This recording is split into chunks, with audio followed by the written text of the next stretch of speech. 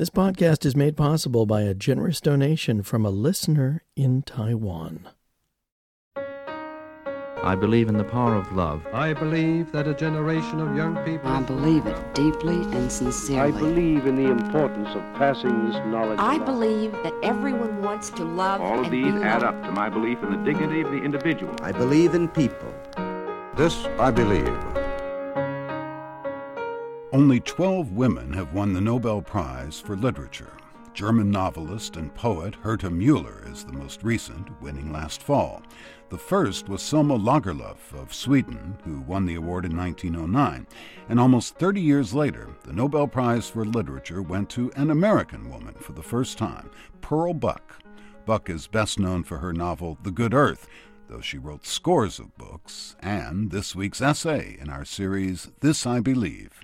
Producer Dan Getterman says, although Buck was born in the United States, she had an equally valid claim to China as her homeland.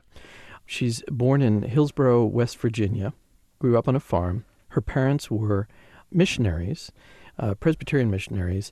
They go off to China, and she basically lives most of her life in China, although educated in the United States.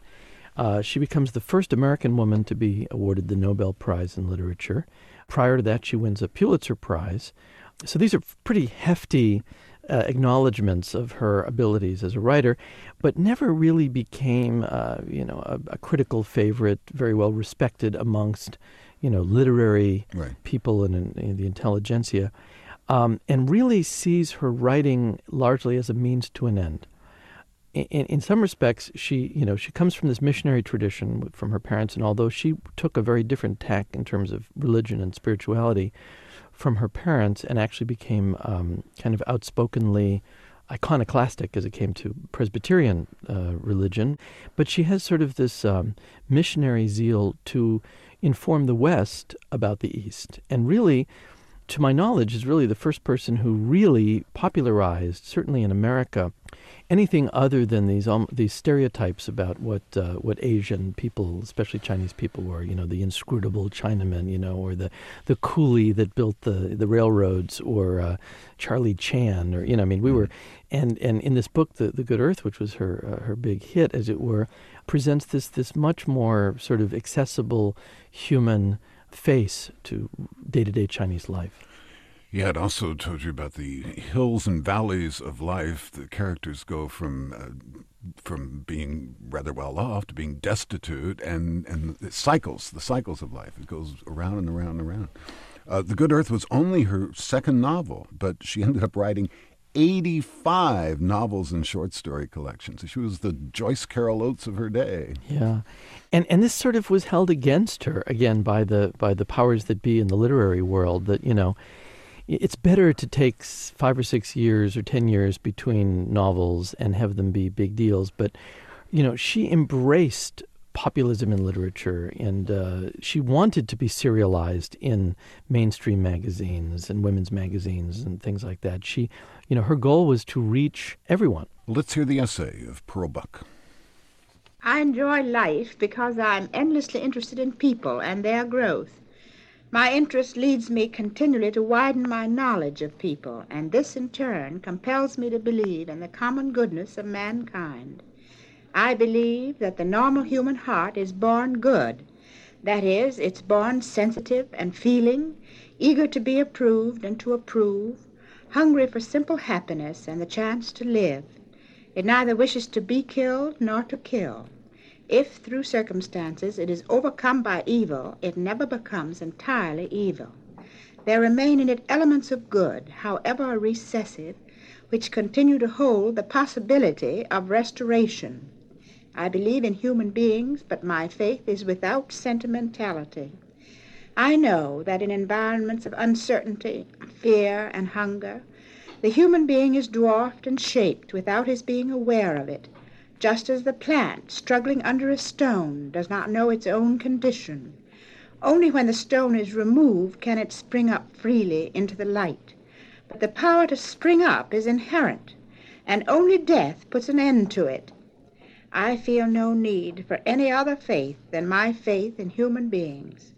Like Confucius of old, I am so absorbed in the wonder of earth and the life upon it, that I cannot think of heaven and the angels. I have enough for this life. If there is no other life, then this one has been enough to make it worth being born, myself a human being. With so profound a faith in the human heart and its power to grow toward the light, I find here reason and cause enough for hope and confidence in the future of mankind. The common sense of people will surely prove to them someday that mutual support and cooperation are only sensible for the security and happiness of all. Such faith keeps me continually ready and purposeful with energy to do what one person can toward shaping the environment in which the human being can grow with freedom. This environment, I believe, is based upon the necessity for security and friendship. I take heart in the promising fact that the world contains food supplies sufficient for the entire Earth population. Our knowledge of medical science is already sufficient to improve the health of the whole human race. Our resources in education, if administered on a world scale, can lift the intelligence of the race. All that remains is to discover how to administer upon a world scale the benefits which some of us already have. In other words, to return to my simile, the stone must be rolled away. This too can be done, as a sufficient number of human beings come to have faith in themselves and in each other. Not all will have such faith at the same moment, but there is a growing number who have the faith. Half a century ago, no one had thought of world food, world health, world education. Many are thinking today of these things. In the midst of possible world war, of wholesale destruction, I find my only question this: are there enough people now who believe? Is there time enough left for the wise to act? It is a contest between ignorance and death, or wisdom and life. My faith in humanity stands firm. The essay of writer Pearl Buck, she says she believes that people are inherently good. She says, I feel no need for any other faith than my faith in human beings. Like Confucius of old, I am absorbed in the wonder of earth and the life upon it, and I cannot think of heaven and the angels. I have enough for this life. Yeah. She's not going to get it in the sweet by and by. It's all right here. Again, she's a child of missionaries, but this essay really, it's kind of an almost atheistic, literally atheistic plea for secular reason. She doesn't necessarily say there isn't a God or there is no afterlife or anything. She just says, it's a non-issue for me because I feel so passionately about people and their possibilities and their innate goodness. And it's this extremely optimistic message. And, we've commented a lot, in the conversations you and I have had about these 1950s, I believe, essays, that there's this thread that seems very uniquely mid-20th century American. Even though she was living in China, she seems to have picked up some of this notion that, we can do it. We can fix it. We can make it better. We have the resources. Our resources in education, if administered on a world scale, can lift the intelligence of the race. Yeah. Well, it's interesting her emphasis on the goodness of people, since she describes herself as solitary, an intellectual loner. I mean, she's not out there mixing it up with people. But apparently, she interacted with them just enough to absorb their innate goodness. And, she didn't have to go out of the house. She had 10 children, 9 of whom were adopted. One of her great passions that she was involved with was adoption of children from China and elsewhere in the East, which now is this completely accepted thing. You can go to any grocery store here in Louisville and see all sorts of middle class families with Chinese and Korean, usually daughters. Half the kids on my kids' soccer team fall into this category. Got 3 or 4 friends with Chinese children. That's right. But at the time, this was unheard of, and I think really you could put at her feet the popularization of this phenomenon. Well, she was involved in many causes, but insisted she was not a humanitarian, merely a writer. That's right. And her bibliography would support this idea that, where she had time to raise 10 children or do any of this volunteer work and write 85 books, I don't know. It's quite something. She had a fairly long life. She died of lung cancer in 1973 in Vermont. On her tombstone, her name is not noted anywhere in English, just in Chinese. And the Chinese accept her as a Chinese writer because she lived there for most of her life, from childhood onward. Even when she wrote books in English, she composed them in Chinese and then translated them into English.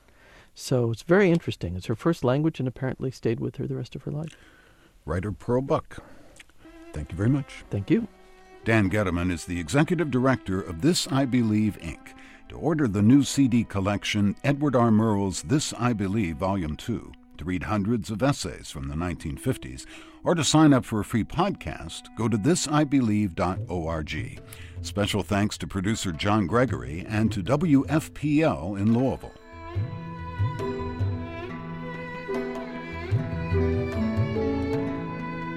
The Bob Edwards Show is produced by Steve Lichtai and Jeffrey Reddick for Sirius XM Satellite Radio. This podcast is a free service of This I Believe, Inc., a nonprofit organization that helps people write and share their most deeply held beliefs. To learn how you can help support this work with your tax-deductible donation, please visit thisibelieve.org/support. For This I Believe, I'm Dan Getterman.